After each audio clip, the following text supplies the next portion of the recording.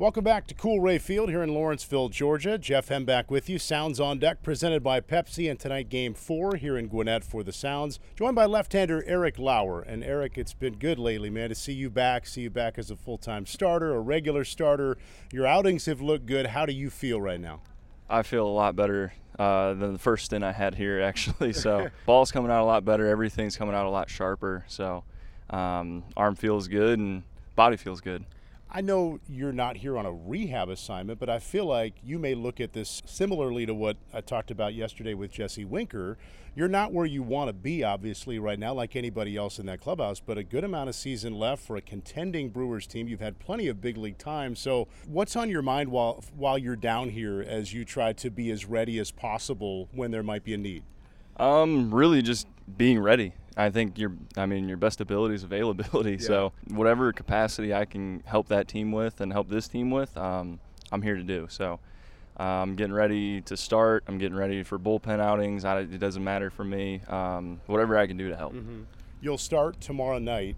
So for tonight's game, do you look at things differently? Are you paying attention to different things than, say, the last couple nights when you've also been looking ahead to Saturday? Yeah, usually the day before we kind of stay on the chart, see if we can watch the hitters, see how they're reacting to pitches. Other than that, I like to treat the game as like a living environment, and it's going to change day to day, pitch to pitch even. So I try not to look too much beforehand of what I'm going to be doing and playing it out. I like to try to pitch while I'm pitching and be malleable in the situation. Mm-hmm. You guys are always trying to get better. Is there anything that while you're at AAA you can work on or think about differently with your pitches that you don't have that same process or mindset about when you're actually in the big leagues? Yeah, you definitely have an option to work on things a lot more. You can throw pitches that you normally wouldn't throw as much in games. Mm-hmm. It's definitely an area that you use to your advantage in what you need to work on. It's because up there is where the results really matter, and here is where you can kind of work on things.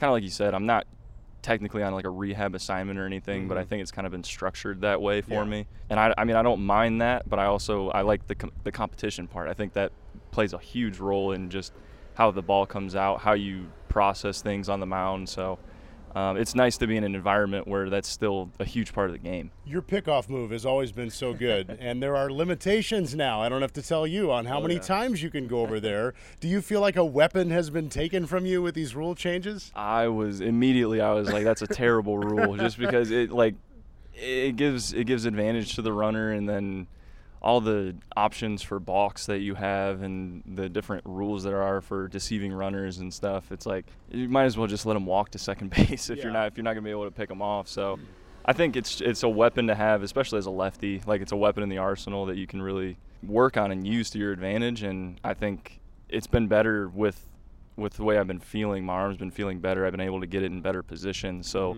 I can actually make my good pickoff move. I was missing that early too, along with a lot of things when my arm didn't feel right. Yeah. So it's nice to have that as a weapon. The only way I guess I could spin it that it's still an advantage for you is the pickoff moves of any kind now are so rare that the runner, while he might know you've got a good one, he may still not be thinking you're going to go to it. Is that accurate? Oh yeah, and you think with like the time too, they watch the clock, and as it's running down, they're like, okay, if there's 3 or 4 seconds left, the pitcher has to make a decision if he's going home or not. And it gives them a little bit of they can kind of get a creeping lead almost, to where like if they're going on lefty, might be going on first move. So all you have to do really is kind of guess right when they look like they're going to take off. And sometimes they'll tip that. They'll show you a little bit too much of their hand. Yeah. So it makes it a little bit easier being a lefty, being able to actually see him and watch him. Yeah. But I think as long as they don't take it down any farther than two pickoffs, because you get 2 every batter. Yeah. So as long as you can keep them close batter to batter, I think it's still somewhat even, but I think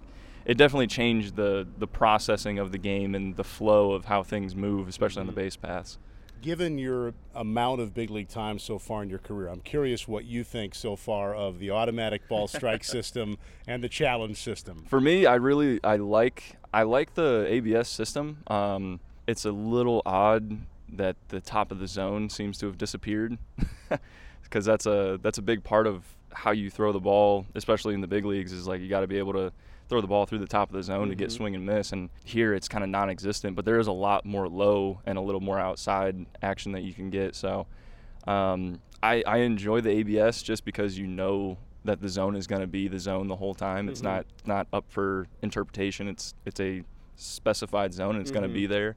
The challenge system, I think, is really cool just because it allows the umpires to still be in the game, and it's one of those things where it just adds another dynamic to the game of like, oh, it's fun to see like how well you know. It's fun to check the umpire. Yeah. It's fun to check yourself. Like you get one wrong, it's like, oh, maybe I don't know as well as I thought I did. I personally am too nervous to challenge anything right now just because my zone awareness from how I see the pitch going across the plate is sometimes not even close to where it actually crosses the plate. So a lot of that's left up to the catchers. Well, I feel like you almost have to try to take the emotion out of it because in the moment you want everything to be a strike, but you're maybe better off letting Peyton and Nava handle that part of it. Yeah, because and two, that's like a little thing you have between you and the catcher is like if you both have that little inkling of like, I don't know, that one was close, maybe we challenge it. Usually the catcher will pick up on that, and if they feel strongly enough, they'll do it themselves. And I think that's the best way for me at least to go about it. That way I don't have to. I can just pitch, worry about like executing pitches, and then let the zone be what the zone's going to be.